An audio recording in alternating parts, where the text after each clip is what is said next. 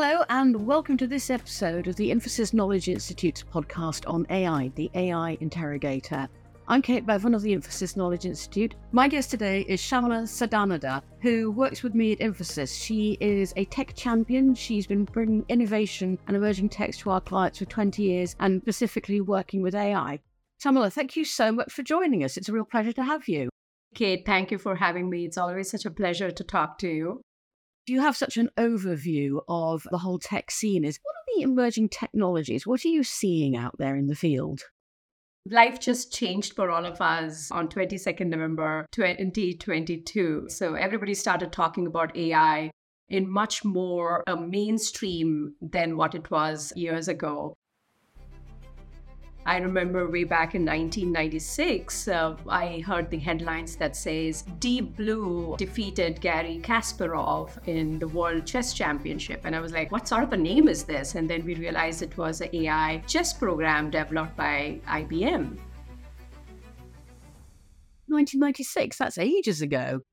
Yes, I was just checking. AI first came into being in 1956, and it took roughly about 40 years to develop the chess program. But since 1996 to 2023 now, it has undergone a sea of change. It has now evolved to something like a niche program, to something where you're seeing mainstream adoption in industries, in our day-to-day lives. It's become omnipresent, from smartphones to self-driving cars. Everything talks about AI. I know there's a model of a refrigerator which actually has AI and it can tell you that you're running out of milk. So you really need an AI refrigerator though, honestly.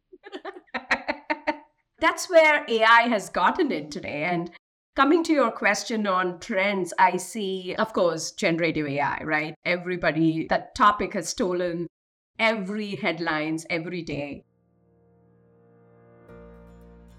But I wanted to highlight that generative AI, mostly that the common belief and the terms and the news that you're looking around is where it is generating text and code.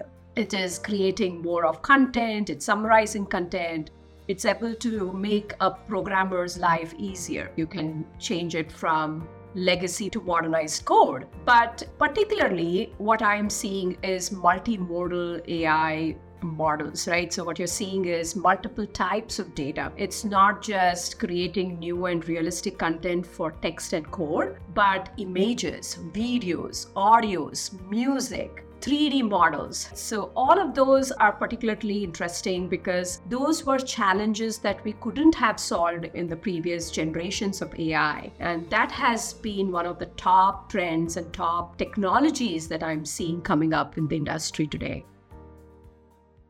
So I just want to pick one question before we move on, because I hadn't realized AI had been around for such a long time. What were we doing with AI in the 50s and 60s? I think it was used for computing and trying to make, algorithms and mathematical models much, much better. Alan Turing trying to create the first computer in that context. So all of those things were trying to make it better. Most importantly, it was not as powerful and efficient, Kate, right? It needed a lot of time to calculate 2 + 2 = 4 or break a code. So I think during that 40 period time, technology has also evolved to bring computers and memory and storage, all of that added to making AI possible. Today, the most important and high memory component that we have is in our pockets. It has RAM, it has terabytes of storage.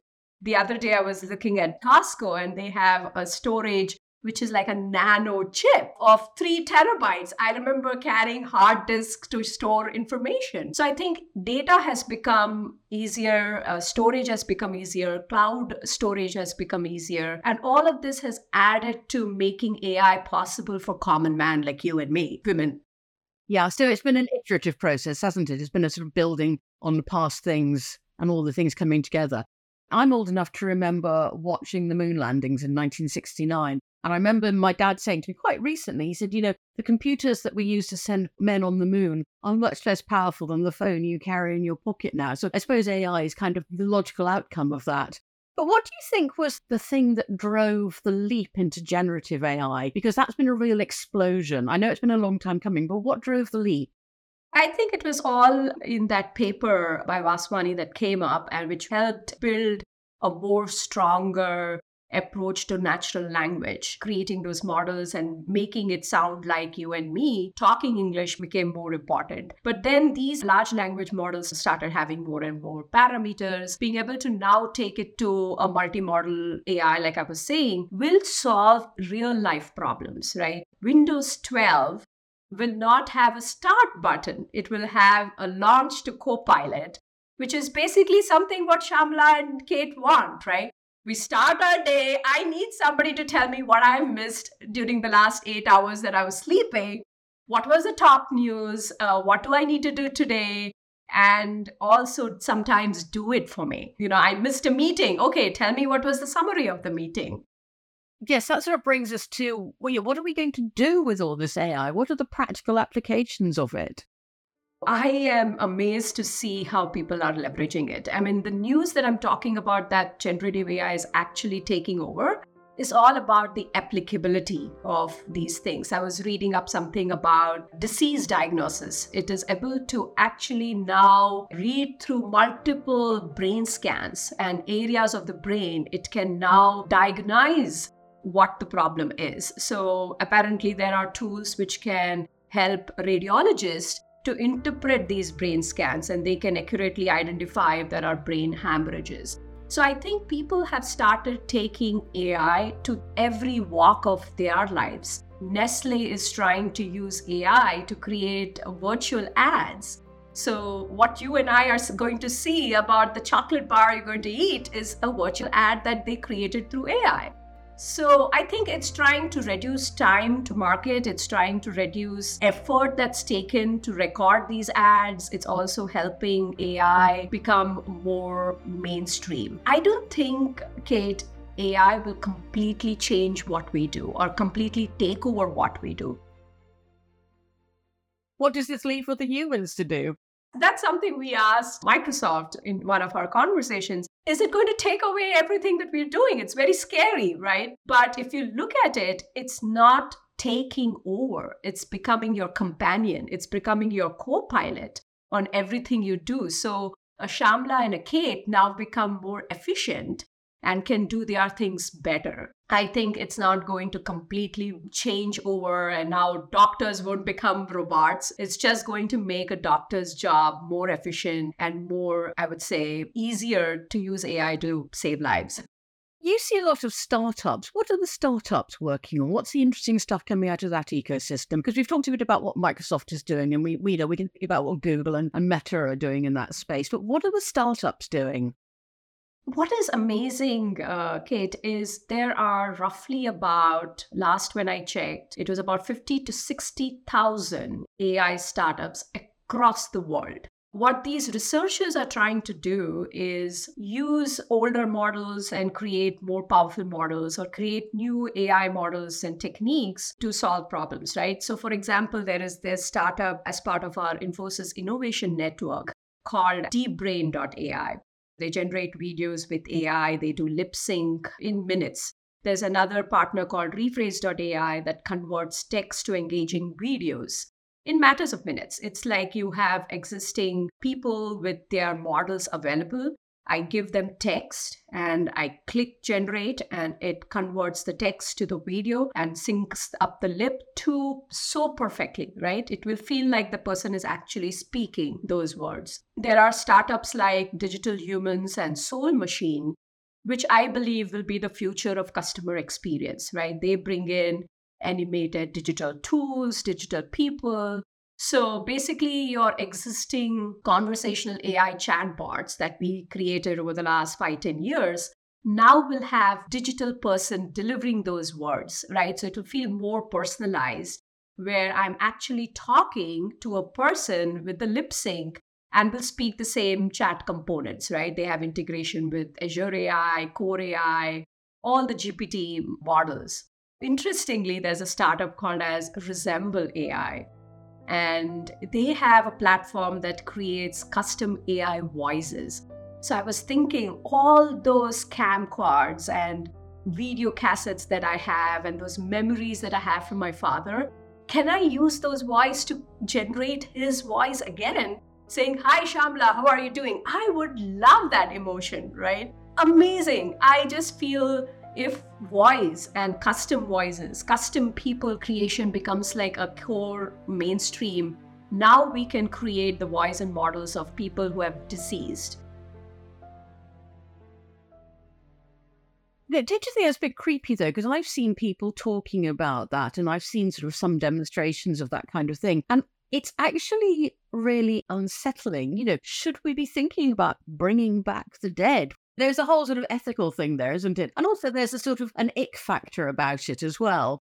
You're right. So something like what Tom Hanks talked about recently, there was some insurance ad that used his voice and he had not authorized it. So I think you're right. The word ethical means a lot. We need to be responsible and, we need to say that this is not any negative consequences of what we are trying to do. But somebody like my father or somebody who's close to me, I think it should be a decision taken by a trust or authority or gives the permission to leverage these voices, right? So we were talking to a client who wants to bring back their founders' pictures and videos, and he passed away in 1950s. But if he was somebody who could give a message, right, I think it would be impressive to me. There is a conversation I see on LinkedIn. I don't know if you've seen that, Kate, is like Socrates and Bill Gates talking to each other.